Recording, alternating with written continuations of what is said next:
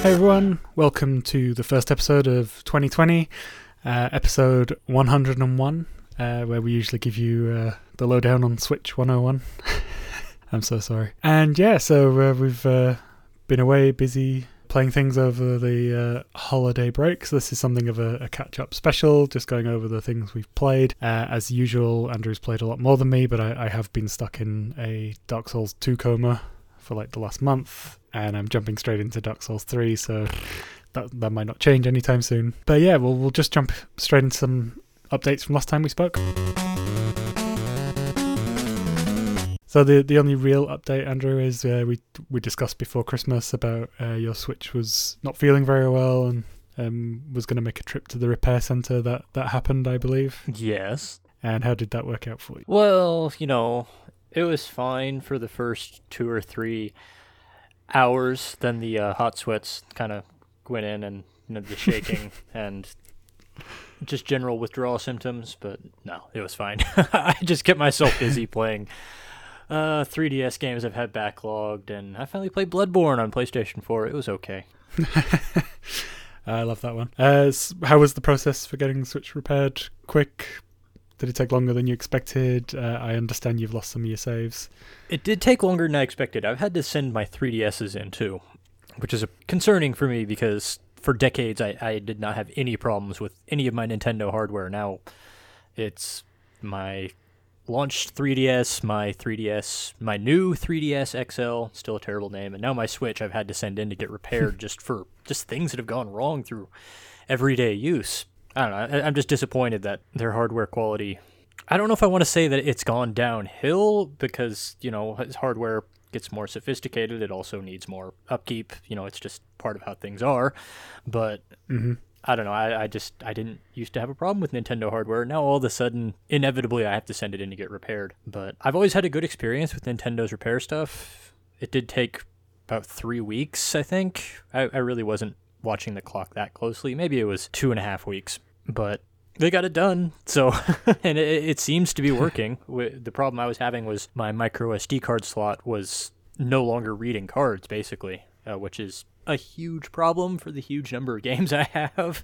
So I had to get that fixed. I couldn't just ignore it or work around it until the inevitable platform upgrade comes out. Now I'm just in the process of reinstalling all my games, which basically I'm just doing that at night while I'm asleep. The last thing I do during a day is I get all my software downloading onto a new card and just let it run all night, and during the day, I'm just playing it like I usually do. And then I also have to recover all my saves from the cloud, which is not a fun process. It's not automated like downloading is. You have to go into each individual save and download it manually.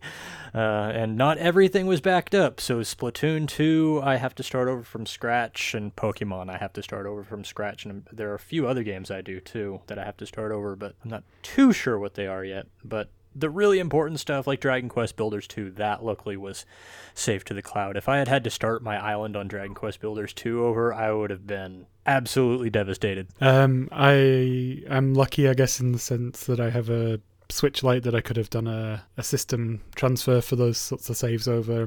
I think Dark Souls was one of those you lost as well. I did lose my Dark Souls save. I'm not that worked up about that because in the event that I did ever replay Dark Souls, I was probably going to start a new save file anyway, since I know what I'm doing so much better. I could build my character better and develop weapons I would rather be using versus the experience I had on my blind playthrough, which was not the smoothest run that it could have been.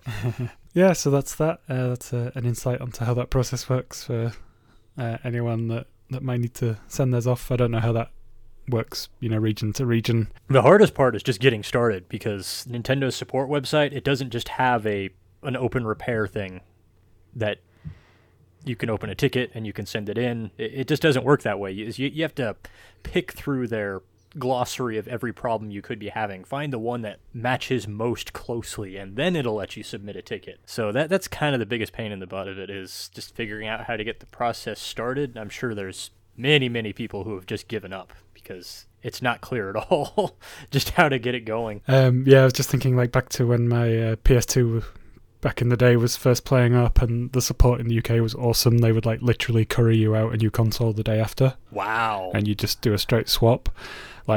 brilliant service, but I had to go through that 7 times before I got a working one. Ugh. And then that one eventually broke as well, but that's another story. And then Sony here, like my PSVR is broken, and I can't just log a support ticket online. I have to call them during hours that I myself am working. Of course. Like when you have to go to the bank. So I haven't been able to log it yet, so that's pretty annoying, but yeah, I'll get there. I've got some time off coming up, so I'm going to do it then. So let's move on and look at the Switch news.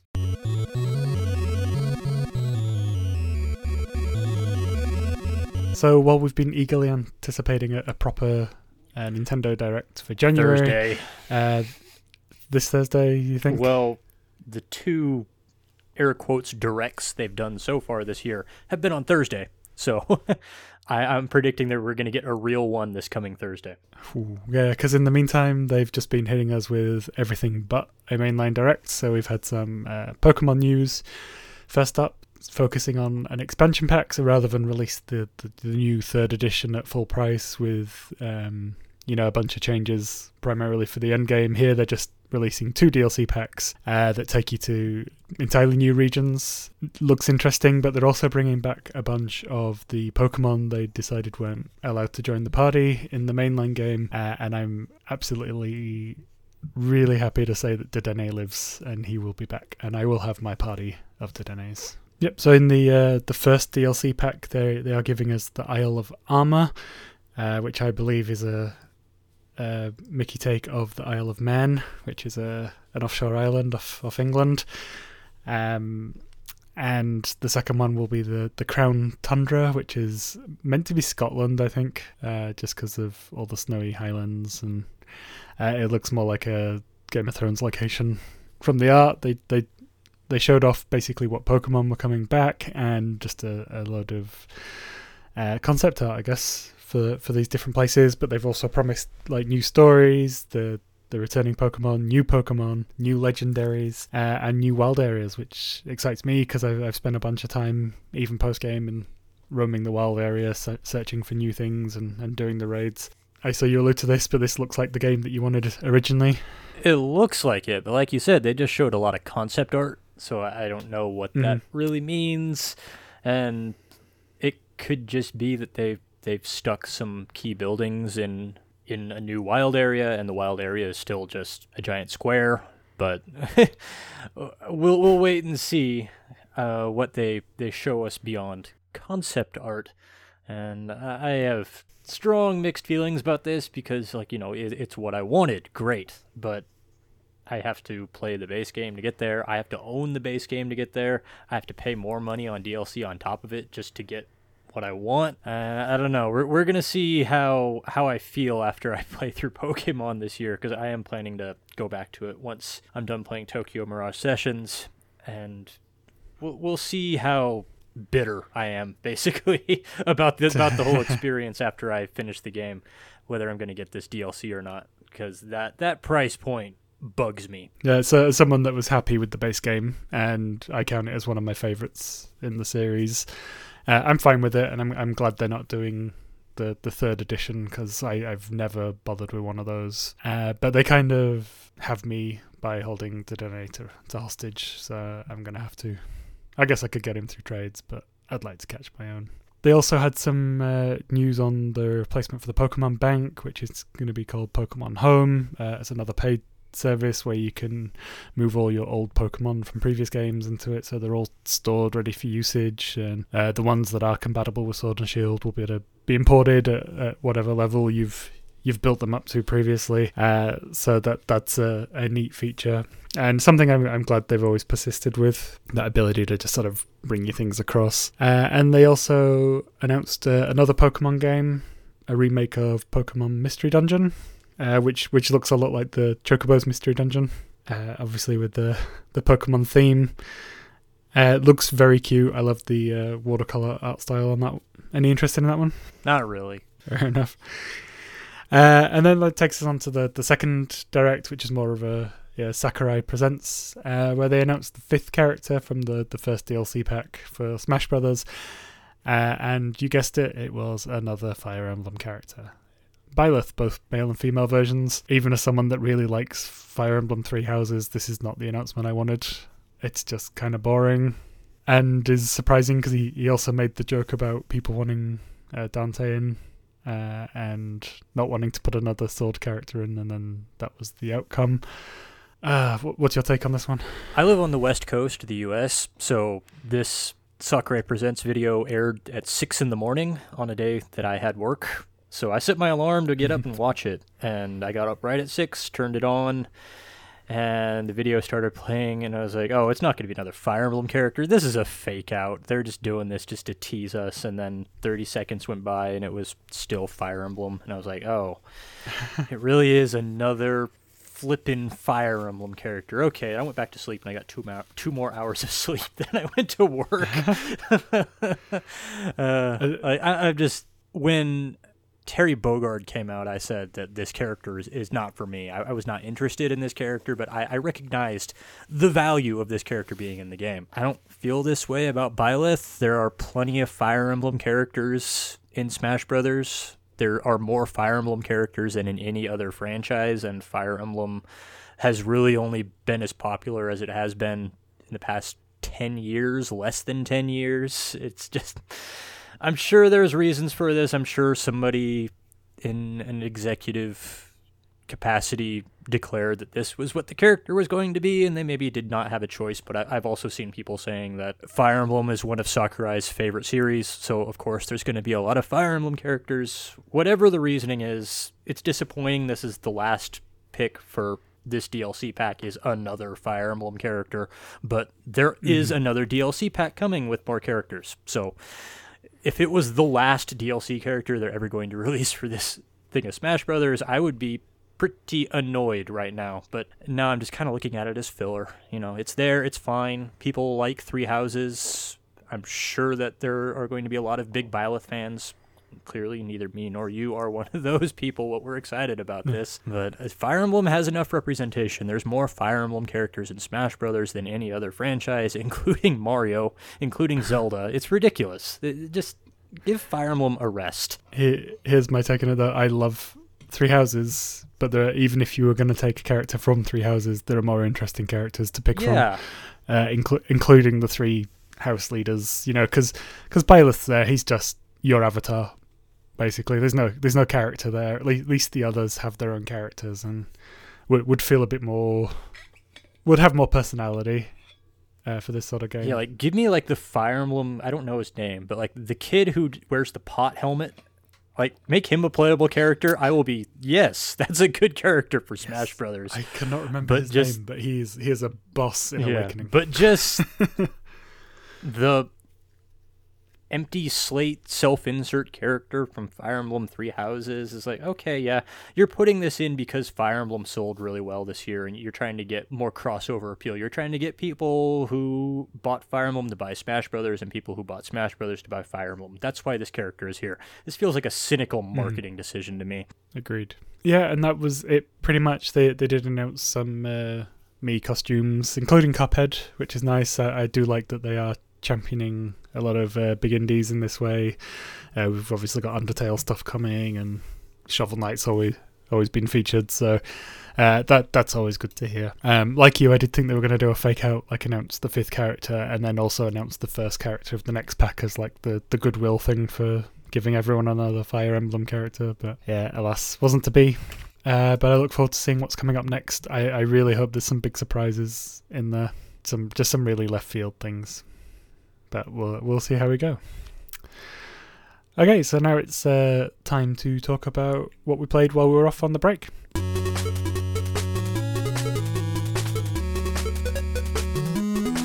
Okay, so we're going to start off with you, Andrew. You've been playing Dauntless. I haven't looked into this one as I just once again bounced off Monster Hunter, the Generations Ultimate one. I did a couple of missions, I enjoyed it, and then I've just completely lost my way, and I tried to go back in briefly over Christmas and just gave up. Is this any better? Would this be like a better fit for someone in that position who just keeps bouncing off Monster Hunter traditionally? I think it is. Dauntless is a free-to-play Monster Hunter clone, and it's a lot more focused than Monster Hunter is, because every mission is you just pick a mission you want to queue for that's fighting a giant monster that's dropping the parts. You already know what parts it's going to drop, and you can get them. And there are far fewer parts to get together to craft the things you want. You don't have to worry so much about, like, crafting potions and blade sharpening tools and all that stuff. It's really much more focused on just making your super end equipment and killing the monsters that provide it. And that was kind of why I bounced off it too, because I was looking at this game and thinking about what I'm going to be doing in the long term in it if I stay with it for that long. I realized that pretty quickly I was going to be just fighting the same few monsters just over and over and over again. And like, you can upgrade your equipment by gathering these rare parts from these monsters, and after a while you're going to need several dozen parts, so it's going to take you a couple weeks to get enough of those parts to upgrade to the highest ends. And it looked like it was going to turn into a grind. And I looked at the battle pass too, and looked at the things that are in it, and it just looked like a lot of cosmetic stuff.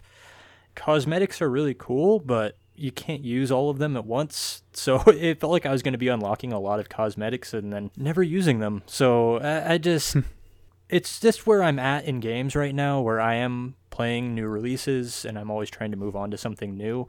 But if you're into Monster Hunter and you're looking for an alternative, or if you're looking for something that you want to play every day that doesn't cost you anything, I think Dauntless actually would be a really good choice. It's just where I'm at in games, especially doing this podcast. If I was playing Dauntless every week, then I wouldn't be able to talk about other things. So it made the choice to not carry on playing it past the first couple days that I was playing it pretty simple. Yeah, that's fair. I feel like as well, people only have room for, like, one live service game in their life alongside everything else. I've tried. You can't do it. I barely find the time to do that because, I'm always looking at the next experience. I do like an endpoint in games, so yeah. Maybe I'll check it out, I'm not sure. Okay, so the first thing that I played while I was off was Yoshi's Crafted World, which I was using as my antithesis for Dark Souls when that was getting too tense or too tiring. As we know, it's a shorter game. I breezed through it pretty quickly over a couple of days. I have to say, I think it was brave of Nintendo to decide to reimagine Avengers Infinity War with Yoshi as Thanos, collecting all the Infinity Gems. With and Kamak as Doctor Strange. I'm making a really rubbish analogy, but that was the story. You are Yoshi, you are inevitable, and you have to go around collecting these gems from every level to restore order to the world or something. In the realms of the game itself, this is what if you've been listening to the show for a while, I've come to label as B tier Nintendo, and when I say that, I usually mean that it's a pleasant time but not particularly amazing or challenging or memorable. In fact, Yoshi in particular is incredibly easy. Now I know you touched on this before about how when you finish a level you can jump back in to do some like ancillary stuff, like find the Poochies, go back for collectibles.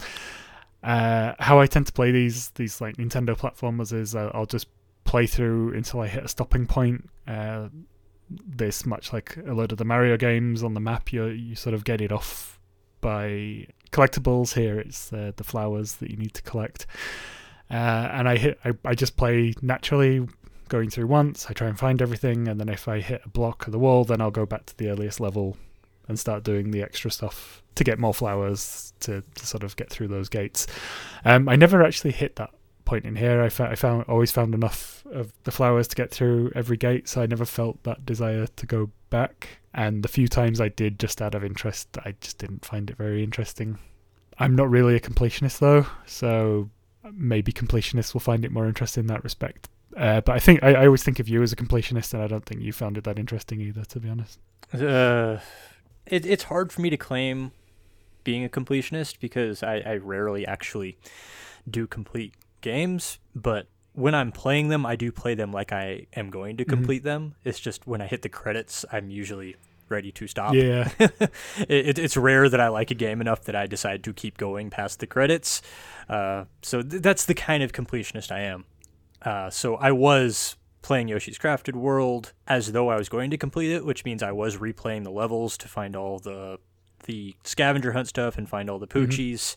So I was replaying levels a lot, and that got grating very quickly. Yeah, I was pretty down on Yoshi's Crafted World back in March or April when it launched last year, and my feelings towards it have not changed. Yeah. So I'm glad I didn't really bother to go back in and do the extra stuff. I think equally I would have found it just as grating. It's like I'm never not having a nice time, but it's enough. You know what I mean? I do want to really like praise the visual design. I think it looks gorgeous. I love how everything looks like it could legit have been crafted.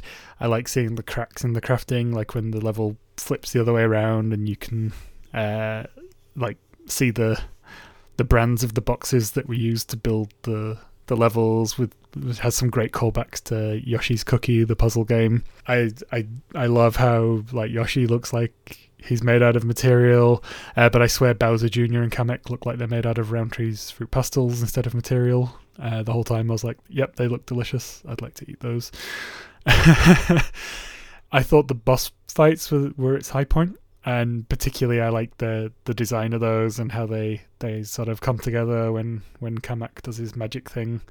I thought that was always a delight. Yeah, there's not much to say about it. It's just a nice game that sort of pleasantly plods along, but it's not particularly memorable. The one thing I did want to note actually is the Be Afraid of the Dark level. That was the only memorable part, and that's because it was very terrifying. Yeah. Some of the haunted house levels and that level, they were pretty good, but they were few and far between. I just wasn't expecting psycho serial killers to run at me. The other thing that hit me as well is in every other game, Yoshi is presented as a singular character, but in this one it's a species. So like, is Yoshi a hive mind? You haven't played many Mario Yoshi games, no, I have not.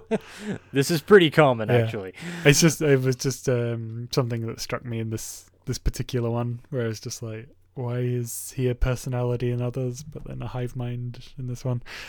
Yeah, it's just one of those little weird observations. But yeah, that was it. Just a pleasant game, but nothing particularly memorable.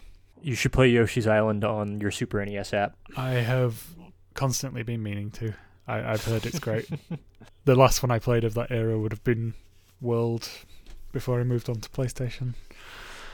Yoshi's Island is a very different game, but it's very good. Yeah. I've heard it's a lot more challenging. Yeah. Cool, so let's move on. So we talked about Assassin's Creed Rogue as part of very briefly as part of the double pack that you bought that included Black Flag as kind of like the main event. This was the last gen game that was released around the same time, and I know you were looking forward to this one because it's always had a bit of a positive buzz. The buzz was more that this game got ignored, and it didn't deserve to be ignored. And now that I've played it, I said in our episode, a couple episodes back, that it was kind of Black Flag 2, and that is still the way that I feel about it. Mm-hmm. But the kind of sequel that's made solely because the first game did well, not because they actually have anything new to do with the game, which actually describes a lot of the Assassin's Creed series. I didn't dislike it, but I do feel it's a pretty mediocre to average game, especially compared to Black Flag. It didn't really excite me at any point, and even though you're playing as Shay Cormac, who is the first Templar protagonist in the series, you're playing as the bad guys for once, and you're seeing things from their perspective. It still wasn't all that interesting. Just the story, the way it was told, was so fragmented, and I didn't really get to know any of these people, even though you would think that would be the main draw to the game, is seeing the Templars as complete people for once instead of just as the villains that you're supposed to sneak up on and stab to stop them from doing miscellaneous evil stuff. Basically, this was a game that was put out so that way last-gen consoles would have an Assassin's Creed game, because not everybody had bought a PlayStation 4 when Assassin's Creed Unity had come out, and that's kind of what the game feels like. It feels like a filler game that was put out for those people who hadn't splurged on a brand new console yet. Yeah, it was it's a nice thing to have in the Rebel collection. Like, I don't think anybody's going to be mad that it's there, but Black Flag and Freedom Cry are the reason that you're buying that package.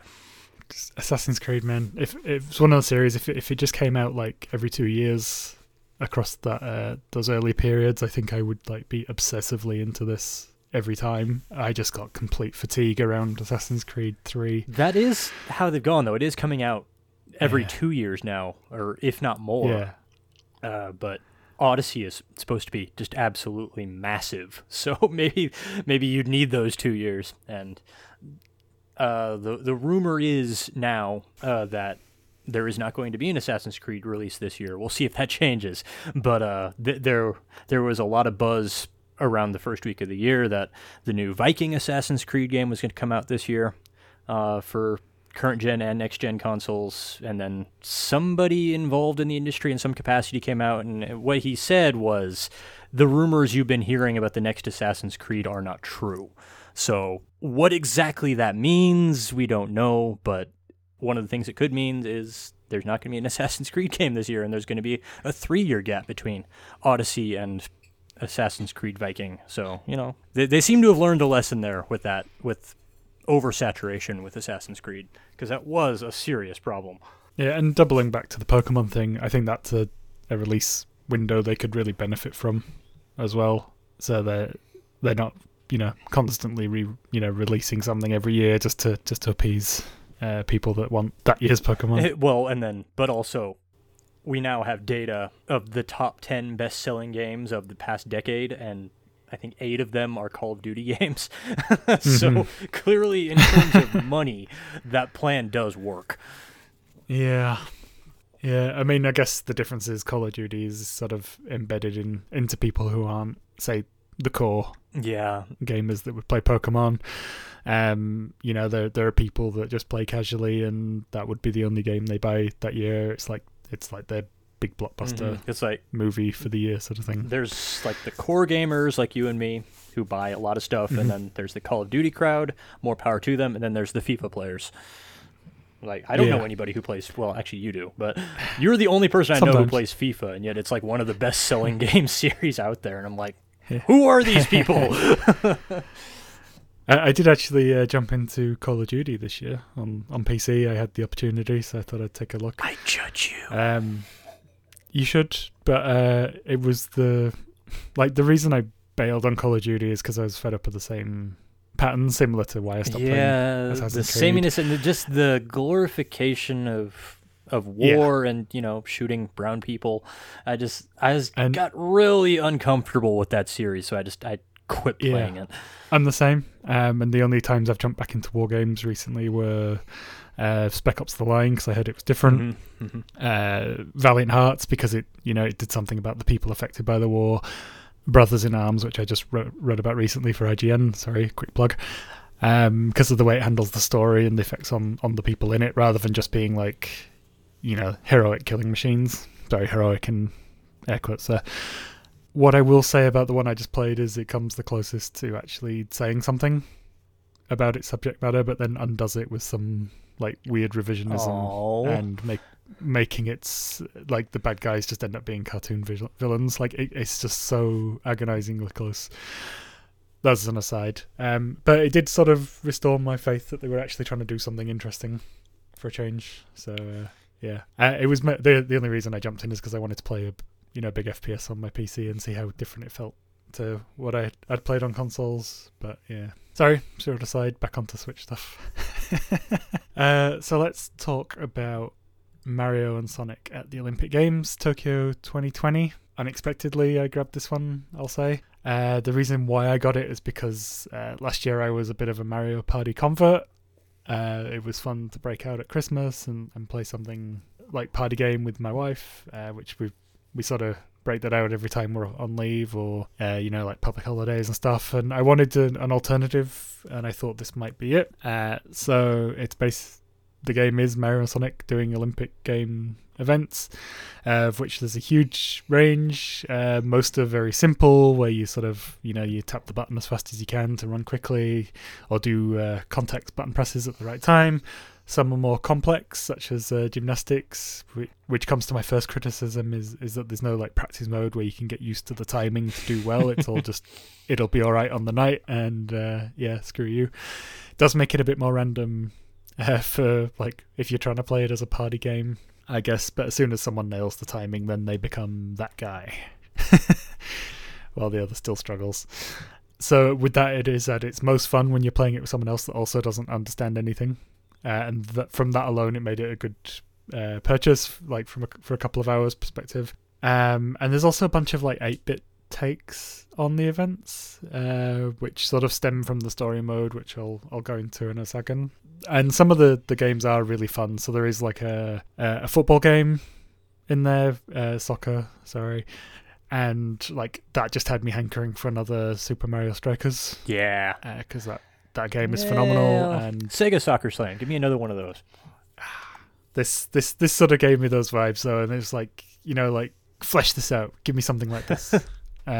We need this bit. And there's a couple of games like that. There's a rugby one which was surprisingly fun, and just something a bit meaty to sort of sit between the short events. One of the big problems though, it needs a playlist mode, because you just literally go into a menu and you pick events either from random. So you pick it, you jump into it, you beat it in a couple of minutes, and then you have to pick the next one yourself. You're never forced to have any variety. I like it's primarily a party game. Like not having like a playlist mode or just a random playlist feels like a massive miss, because you could just put that in and play as a group for a couple of hours and work your way through a bunch of things. But it's just there's just nothing like that. Or like a mini Olympics competition. Like it just picks 10 events and you go through and the winner gets the most points or whatever. Like that just seems such a huge miss. Now the story mode was certainly interesting. I played through it in a single sitting. Took me about 4 hours. So the premise is Mario and Sonic decide to have a date at the Olympics, but while they're doing their Friends Day, Bowser and Robotnik, or Eggman, have joined forces to create a games console called Tokyo 64. When turned on and everyone is touched by its light, it pulls them into the game. Unfortunately, frustrated by Mario and Sonic failing to hit the button, they also get pulled in, and then it becomes a race of them trying to get through the console's backdoor exit by collecting as many gold medals as they can. So it's weird, because the game that they go into takes them to the 1964 Tokyo Olympics, but then the heroes go to their 8-bit and 16-bit sprites from the 80s, which makes no sense. But they do some fun gags here, like when he's in 8-bit form, Mario can only speak in jumps. And it has Sonic talking to him like he's Lassie. So it's like, what's that, Mario? You've got this event? Seems like a bit of shade thrown from Sega there, because I don't remember Sonic talking in the original games either. But no, he just wagged his finger and glared at people because he was totally radical. Yeah, exactly. And Robotnik and Bowser are terrible at hiding their plan, so Mario and Sonic catch onto it pretty quickly, and then they all start competing in the events. The story switches then back and forth between the old 64 and the present day, where you play as Luigi, who's trying to save the others. He's kind of like the real protagonist in this one. So you travel around Tokyo. It's got like a world map, so Luigi looks like a kaiju stomping around. And you basically just go around competing in events, collecting the characters associated with those events, and they'll help you save the day. There's a surprising amount of freedom when you get to the arenas. You can walk around, talk to characters, talk to people. What's cool is they give you a lot of history and trivia about the Olympic Games, specifically in regards to Tokyo. There are like mini quiz questions, but they don't do anything. Like they ask you the question and you just press the button to reveal. There's no like point system or benefit to doing it, but they're fine. It's like interesting little bits of trivia, and there's some video game trivia in there as well interspersed. And much of the story just plays out like a visual novel. So there's the dialogue segments. And then they're interspersed, where you basically go through and play every single event once. It does make the pacing a little plodding for a sports game. You would want it to be a bit more exciting. And while it's pretty charming and there's some good gags, there's just a lot of predictable stuff. I admire the premise a lot, but that execution is a shame. It's almost there. They should have just done more interesting stuff with the sports stuff in it. But my favourite thing is that it paints the Olympics as some sort of like lawless slapdash sports event where anyone can just wander in off the street minutes before an event's going to start and then just choose to compete in whatever they like. But then I guess people might not want to say no to a 10-foot talking spiny turtle. I don't know. So yeah, it was interesting. But yeah, some big misses in terms of its ability at being a party game, because there's no real point to it like there is in, say, a Mario Party where you're trying to win. And the story mode is just, for a sports game, they could have done more with that, but it's certainly interesting and it's got a lot of charm. Okay, moving on. Ni no Kuni Wrath of the White Witch, that's on here. I guess that means you finished it. I did finish it, yes. Cool. And how did you find it? I was pretty lukewarm towards it. I never really connected with the familiars that you recruit. It's kind of a Mons fighter. Mm-hmm. It kind of isn't. Like, there is the option to just fight with your regular people, but the way the game kind of teaches you the systems, it almost feels like it's telling you not to bother doing that. So I basically didn't until like literally the final boss fight, which I was really struggling with. And then I looked up online how to do it, and they said, oh, you just want to use all these magic spells, which I literally played the entire game not once using them in combat. So I might have missed out on something in the process of playing the game, that maybe that was why I didn't enjoy it as much as I could have. But just the way the game teaches you the combat systems, it feels like the familiars are what it's all about. So the familiars are all I ever used. But they just felt so interchangeable with each other. They didn't really have any personalities, which I guess is similar to Pokemon. But, still when I'm playing Pokemon, I still feel like I got more attached to them than I do anything that I was using in this game. The story just... I don't know how I feel about the story, really. It's not badly written, and, it's got Studio Ghibli helped with the visual design, so it looks really good. But Ollie's, realization just kind of seemed to just happen. It didn't go to the depths I was expecting it to, which I think was where I came away a little bit disappointed with it. Ollie's acceptance of his mother's death and the way it happened just seemed too easy to me, especially since it was all wrapped up in how the game resolves. So it's a good RPG, but not the best one I played last year. I really enjoy the story as like a twee sort of take on depression and grief. That said, I'm still not really far in my replay of it. I stopped playing it because of the realization that Tokyo Mirage Sessions was this week. So I figure I should focus my intentions on something I haven't played before, but did own. I never really felt like Ollie was depressed past that first opening hour of the game, where you can actually see that he has been devastated by the death of his mother. But then he goes to this other world and he thinks that he has this chance to undo that, and I guess it's a spoiler to say that doesn't happen, but I think that's pretty predictable in this kind of story. Like, no, it doesn't work that way. Death is permanent. But Ollie just is like, okay. And I was like, no. This is a kid who has lost his mother. And he is in denial up to this point, or at least I thought he was. But that is not how the game handles that situation. And since that was the moment that I was playing the game to see, and then it was just such a deflating, let's get this over with, let's end this game, let's move on with this plot kind of moment. I was like, okay, that could have been so much better. I guess my reading of it more is probably a little meta rather than like literally in the story, whereas I saw the fantasy world as his coping mechanism for coming out of it, which is something I was able to like relate to from when I suffered depression, because games were my coping mechanism for that a lot of the time. It was just like an escape, so I got that. And then also I thought the the top up top up of people's emotions thing was it sort of got tiring the more it went on, but it was like just like a nice little nod to like the effects of things that depression can cause. And then of course there's like bits where you like literally help someone fight their demons, which is, you know, little on the nose, but that, you know, that's most of the course of this sort of storytelling.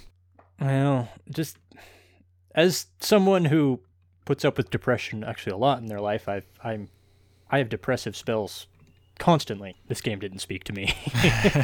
Of course, I don't have the kind of depression that Ollie has. Ollie has something very much worth being depressed over. It's very understandable, whereas my depression is chemical. So, yeah. Yeah, I just saw that as his coping mechanism. So, but yeah, that's fine. I am looking forward to trying Tokyo Mirage Sessions, actually. I'm just glancing up at my Wii U copy for some reason. Okay, well, we'll move on. We'll stick with level 5, though, because I've been playing another one of their games, which is Layton's Mystery Journey, Catriel and the Millionaire's Conspiracy. This is a puzzle game by Level 5 that was originally released on 3DS, finally here on Switch 2. Now, I've only played one Layton game before. Have you played any? I played Phoenix Wright versus Layton, whatever that game was called. Yeah, that looked interesting. Ace Attorney versus Professor Layton, I think it was called. I actually preferred the Layton puzzles because I didn't think that the Phoenix Wright half of the game lived up to the rest of the series. Yeah. But I wasn't that impressed with it. Okay. So in this one, you play as Professor Layton's daughter, Catriel. She sets up her own detective agency in London. She has an assistant who adores her, but she's completely oblivious to it, even though she's a master detective. And there's another character called Shirl, who is a talking dog, which is kind of where the story starts, because Shirl approaches Cat with the idea of her finding out who he is and why he can talk. That sort of gets put aside very quickly as it settles into sort of its Layton rhythm, I guess. So you get a case, you travel around to these pre-rendered locales to look for clues, you'll talk to witnesses, you'll search the environment, and in most cases anyone you talk to will give you a puzzle. If you think people in the Pokemon world are obsessed with Pokemon, you haven't seen anything yet until you talk to people in the Layton world about puzzles. Basically, the story goes through all these charming twists and turns with ridiculous outcomes. As you go through, there are other things to find. You'll find side puzzles in the environment. You'll find collectibles and hint coins. So here's my hint: check every light bulb, because that's usually where they're hiding. And now there's a new thing where you can get currency to buy clothes for Catriel and Shirl and to sort of decorate the agency. But there's nothing there that particularly adds anything to the gameplay. But the story-wise, you sort of just follow the bouncing ball around, talking to the people that you need to, like on the critical path.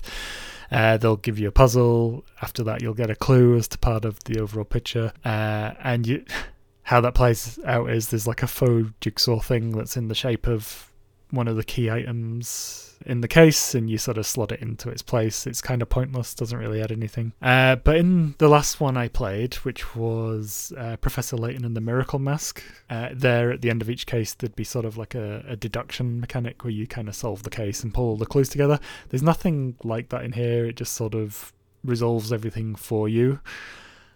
When it gives you those ridiculous outcomes, there's no like payoff to that, which is a shame. I kind of miss that interactivity and follow through with the things that you find out. But my main complaint so far is the same as with that last Layton game, Miracle Mask, is that the puzzles start repeating. They get harder, which is fine, but I kind of hope for more variety than in the previous game I played, and I'm already hitting repeats just a few cases in. It is all done with this wonderful Ghibli-style art style that the series has always had. It does look a lot like Ni no Kuni, and it's got these like gorgeous animated sequences that are short and just sort of act as interludes to each scene or major scenes and between each case. Typical level 5 sort of stuff, really. Now, that said, I am still pretty early in, which is why I'm just a bit annoyed about the repeating puzzles already. I am sort of just playing it as like my bedtime reading game, so I'll do a couple of puzzles before going to sleep. I suspect at some point the story will converge, because it sort of feels all fun and charming and everything, but it's lacking the urgency that Professor Layton and the Miracle Mask had, and that had me hooked from the off. There are some signs that it might cover some stuff, so as part of the story, Professor Layton is actually missing, but it doesn't seem like Catriel likes him very much, so I'm sure there's more to come from that. It's very similar to the previous Layton games, as far as I can tell from my one game history with it, but it is missing some stuff that I thought's kind of made the experience for me. I'll stick with it. I do want to see this one through, so I'll keep you posted if any of those mechanics change or if the story picks up in any way. So we'll come back to that one later. Okay, Andrew, you've also replayed the second best game of all time, Resident Evil 4. Yeah, and it holds up on Switch. I heard some people complaining about how it ran in docked mode and how it supposedly ran better handheld, but I played through the whole game in docked, and it seemed comparable to when I played it on the Wii and on the GameCube. I didn't really have any problems with it. Yeah, I love this game in 2005, and I still love it today. It is it such still a good holds up. game. Yeah, I mean, like I talk about this, I think on Twitter more than I've talked about it here on the podcast, but I don't believe that games age badly. I think if a game today you don't think it's any good, it was no good when it came out either. You didn't have the experience to know any better, which is why I like Resident Evil 4 today, and Resident Evil 5 I think was a disappointment when it came out. I still think it's a disappointment today, even though Resident Evil 4 is technically more primitive. I think it's designed around its primitive aspects better, because that's what makes a game hold up, is how well it's designed and how well that design works with the limitations of the technology that it's on. And Resident Evil 4 was an incredible game because even though it was a GameCube game, it worked with what the system was capable of doing really well. So even when it's ported to more powerful hardware, it stays within those strictures of that original design. Mm-hmm. And that makes it still amazing. So yeah, it's just one of those games where it literally just gets better and better and better and better all the way through. Mm-hmm. And by the time you finish it, it's just like, I can't believe just like the twists and turns and the sheer quality of how it's constantly surprising you and constantly keeping on your toes. I suspect some people these days might not like the Ashley as a character and those particular segments. There's one area in particular I'm thinking of, but I've never failed that section. It's an escort quest, but it's not for the entire game. And Ashley actually she's okay at staying out of trouble, and there's always ways that you can work around her being in the way. Like, she does duck if you point a gun in her direction, so you just have to watch and make sure that you're not firing until after she's ducked. And there's always some room where you can stick her, so that way you can I think we're both thinking of the same room in the castle. Mm-hmm. Yeah. So that's not a problem. And like when you first get her at the start of the game, there's a short escort part where there are literally dumpsters you can tell her to hide in. She's completely invulnerable. She's perfectly safe for as long as you need to be.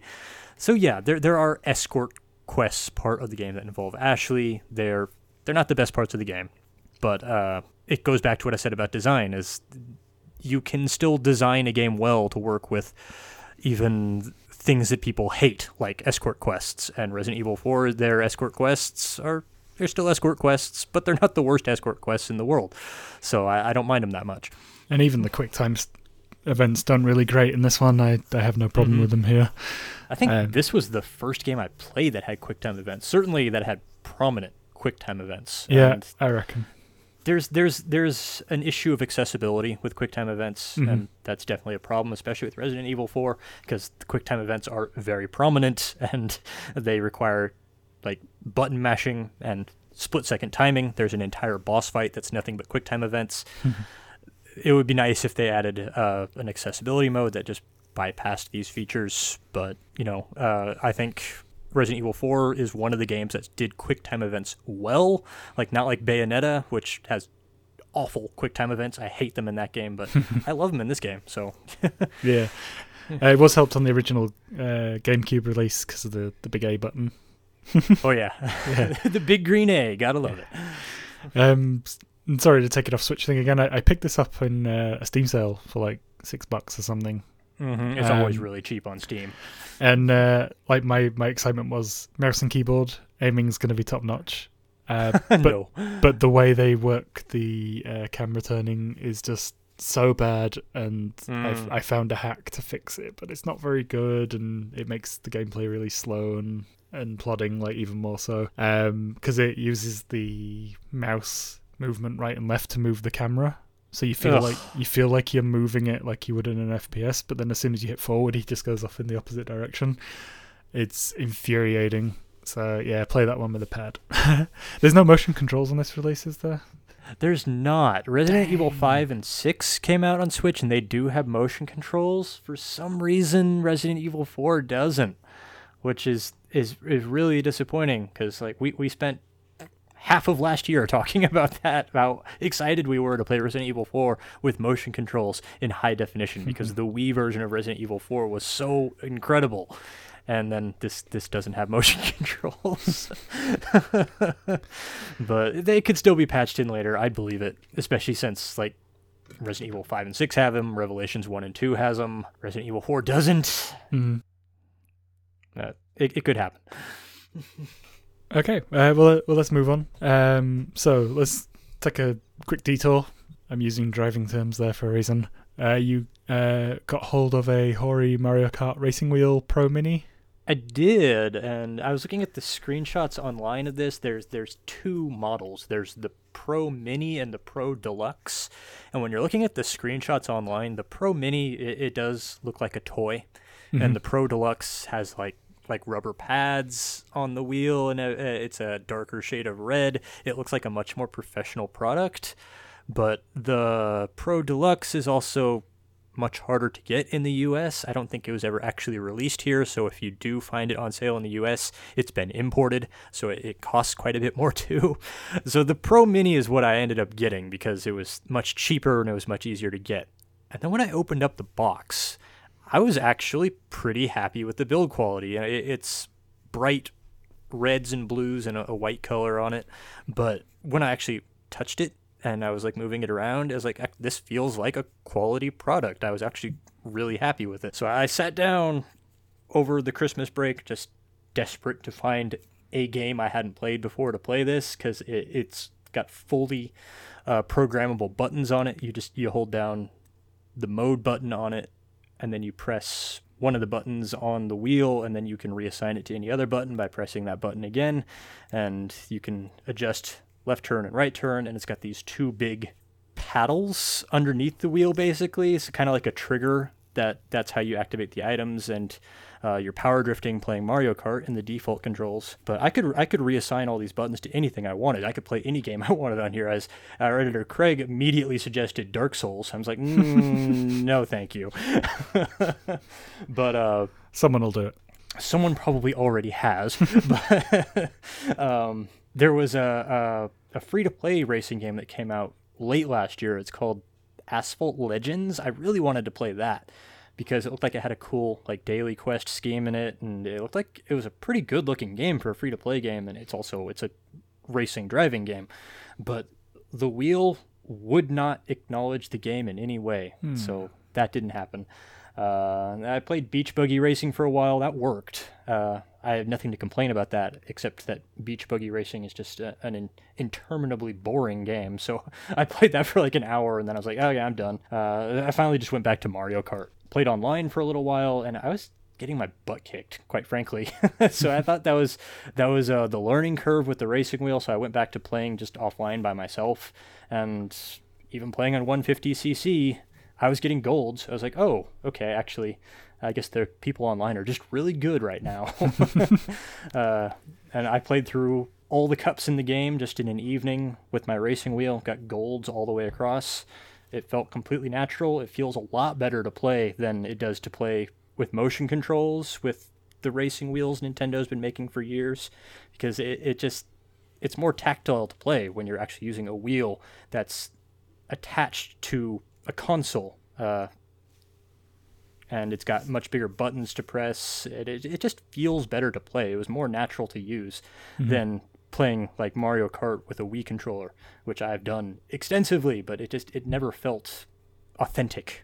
Yeah. This feels authentic. Pretty much any kart racer that comes out or any racing game I play on Switch right now, you can assume I'm going to be playing it with my racing wheel, because I'm really happy with this product. Oh, nice. Okay, so moving on from one peripheral to another, Ring Fit Adventure Andrew. Tell me about it. Ring Fit Adventure was the other game I got for Christmas, and we, as did the rest of the internet, made fun of that creepy commercial they put out for it on YouTube. But when we got past that commercial and I was actually looking at the game and I was looking at the peripheral, I was thinking, this actually looks interesting. So yeah, I put it on my Christmas list and I got it for Christmas. And I haven't been able to play it much because my Switch was gone for most of our hiatus getting repaired. But I have played it for about 5 days for like 5 sessions, and I'm pretty happy with this game so far. It comes with the ring itself, which you slot one of your Joy-Cons onto, and it has another leg strap that you put the other Joy-Con onto, and that's kind of how the game keeps track of all your movements. And it's an actual like RPG adventure. It drops you into the game world, and you actually have to walk forward along this path. There are like branches a little bit, but so far the only branches I've encountered, you have to go down by missing jumps, and basically you just keep moving forward by just either walking in place, or thankfully there's a silent walking mode where you can move forward just by bouncing in place, moving your knees up and down. I do live on the second floor of an apartment building, so I was immediately conscious about how much noise I was making, stomping in place to move. So I played one level with the regular walking mode and immediately switched to silent running mode, and I had a much better time with it since then. So if you're worried about noise, that is the noisiest thing you're going to do, and it gives you options on that. You can expel air from the ring in the game, and you can aim it around with like motion controls. You can push gusts of wind forward that will break crates in the way, or maybe crates that are hidden off to the left and right that have items inside of them, and also to open doors in front of you. You can point the ring downward and expel air, and that'll boost you into the air so you can get over some gaps, and that's where some of the alternate paths are at if you miss those jumps. And you can also pull the ring outward, and that will cause air to rush in, which lets you suck in coins that are hidden off to the left and right side of the coin as well. And it's an RPG, so there are things to buy. You can buy equipment, you can buy healing items at shops in between levels, and then there's the battles themselves, which are full RPGs. It's got a really simple RPG system, just strength and defense. They go up when you get levels up. You get levels up by getting experience, and you get experience by just doing exercises or by winning battles. And in the battles, you're fighting enemies who are all like gym equipment brought to life. Some of them look pretty funny. They're all color-coded. So when you're attacking, you're actually picking different exercises that you can do, and the different exercises are color-coded. I'm not a very active person. I don't know much about like actual gym routines and workout sessions and things like that, but I know some of them is definitely yoga. And then there's like other things where like you're working out with the ring itself, like you're pushing the ring in as fast as you can, and other things like moving the ring up and down and jumping in place. I can't describe this stuff, but it is moving your body around. And if you pick like a blue attack basically and you do that workout, it's more effective against blue enemies. So there's certain strategies that will help you move forward, or you can just ignore it and just do the workout you want. It's a ridiculous game. Yeah. It's really colorful. It's super creative. Whoever came up with this is a genius. But you are working out, and like I'm not saying that I'm necessarily going to get into really good shape thanks to this game, but it does tire me the more I play it. And also there are difficulty levels, and it gives you feedback every time you play it. It's like, was your last session, how did you feel about that? And I can say it felt a little easy. And it'll say, okay, so for this session, we're going to kick it up a few levels. And after playing it for about 5 days, I think I've got it right about where I want it to be. Because when I did my session earlier today, I got pretty winded and I was starting to getting pretty sore. So I think I've got it right about where I need to be, where I feel like I've gotten a good workout, but I'm not, dying. I'm not wheezing. Nice. Yeah. And basically, it'll let you go through a few levels, and it's laid out like a Super Mario Brothers 3 map. After I've done 2 or 3 levels, it'll say, this was a pretty good session for today. Would you like to continue? I usually say, no, that's good for today. Let's stop now. And it'll give you like your stats for that day, like how many calories you burned, how far you've run, even though I'm not running because I have the silent running mode on. I'm really only playing for about a half an hour a day, and there are over 20 worlds to get through. I'm only in world 4. So I think it's going to be a few months before I finish this game because I am playing it every day, but only for about a half an hour. I see myself continuing on with this in the long term. Like I've talked about that a couple times in the past couple episodes. I am looking for a new game that can just be part of my daily routine. I think this one is going to be it because I don't know if it's going to be getting my paunch belly to go away. I'm not overweight, but I am developing a belly. I don't know if that's going to make that go away, but I do see some physical benefit to doing this every day. So I'd like to carry on with it and just to see what happens. Nice. I actually bought my wife this for Christmas. Funny story, we did our like Christmas shopping like a month in advance, and we were just in a store, and one of my colleagues, I think he listens sometimes, hey JJ, he'd sort of come up and be like, hey, I just bought something impulsively, and it was this. And I was like, no, you're going to bring it into her attention again, and she's going to want to buy it, you fool. But yeah, so she's been very happy with it, though, since working through. I think she was stuck on a boss fight for a day and just had to sort of go through that process of leveling up a bit. And yeah, I did lose one fight, but since then, I haven't had any problems, but she might be further along than me. I also, I haven't been like looking over her shoulder or anything because I did not want to be that advert. So we're just letting her get on with it. She seems happy with it so far. So yeah, that's a fun one. I'm sort of glad it exists, and I'm like I say, we all laughed at it when they did the trailer, but it seems like it's a good product, and just a fun way to mix up your exercise a bit. Yeah, so, it's just an adventure RPG with exercise stuff thrown in. That's a lot more engaging than Wii Fit was. Like the Wii Fit board I thought was cool, but like the game with it was like, this does nothing to get exercise. This does nothing to make me want to play this. So, but this thing, as soon as I saw it, I was like, that looks like a game I actually want to play. Now I'm playing it. It's like, yeah, I want to play this. So I'll definitely carry on with it for at least this year. And she says she's already feeling like her arms feel stronger, which is good. So there are signs of progress. If nothing else, I can guarantee your arms will get a workout playing this thing, because the ring, you spend a lot of time squeezing and expanding that ring, and it does put up a pretty good amount of resistance. Cool. Well, that should cover us for this week. We'll wrap it up, and we'll talk some more next week. Just something we were going to mention is Ginny's looking like she's going to be out longer term. Not sure for how long, but we're going to try and arrange some guests to appear in the meantime while we figure out a more long-term solution. So all being well, if it all plays out, we'll have someone with us talking about Tokyo Mirage Sessions, which we're both playing. Let's just make that this section. That's what you're planning on playing this next week? I've already started. I've been playing it since last night when it came out in the US. And I already played it on Wii U, so I already knew I liked this game. But it seems to still be good on Switch.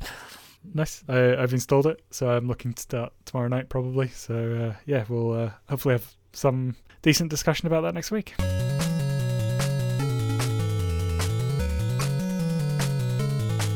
Thanks for listening to this episode of the Switch Focus podcast. If you enjoyed the episode, please leave us a review on iTunes. It really helps us to get noticed. You can also listen and subscribe on Stitcher, TuneIn, and other podcast services. Be sure to join our Discord server to interact with the lively Switch Focus community. You can follow us on Twitter, YouTube, Facebook, and at switchfocuspodcast.com for updates, news, and other content. Links are in the show notes. If you want to support the show, you can do so by buying us a coffee. The details for that are on our website.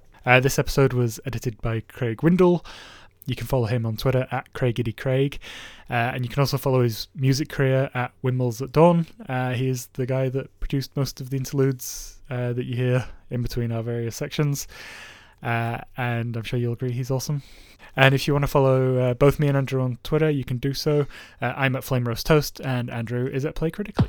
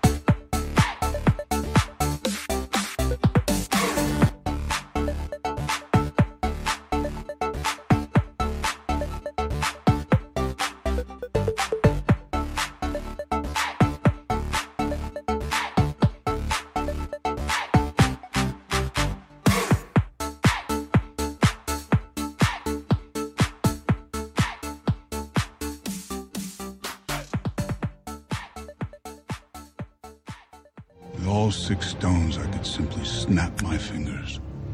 They would all cease to exist, and I call that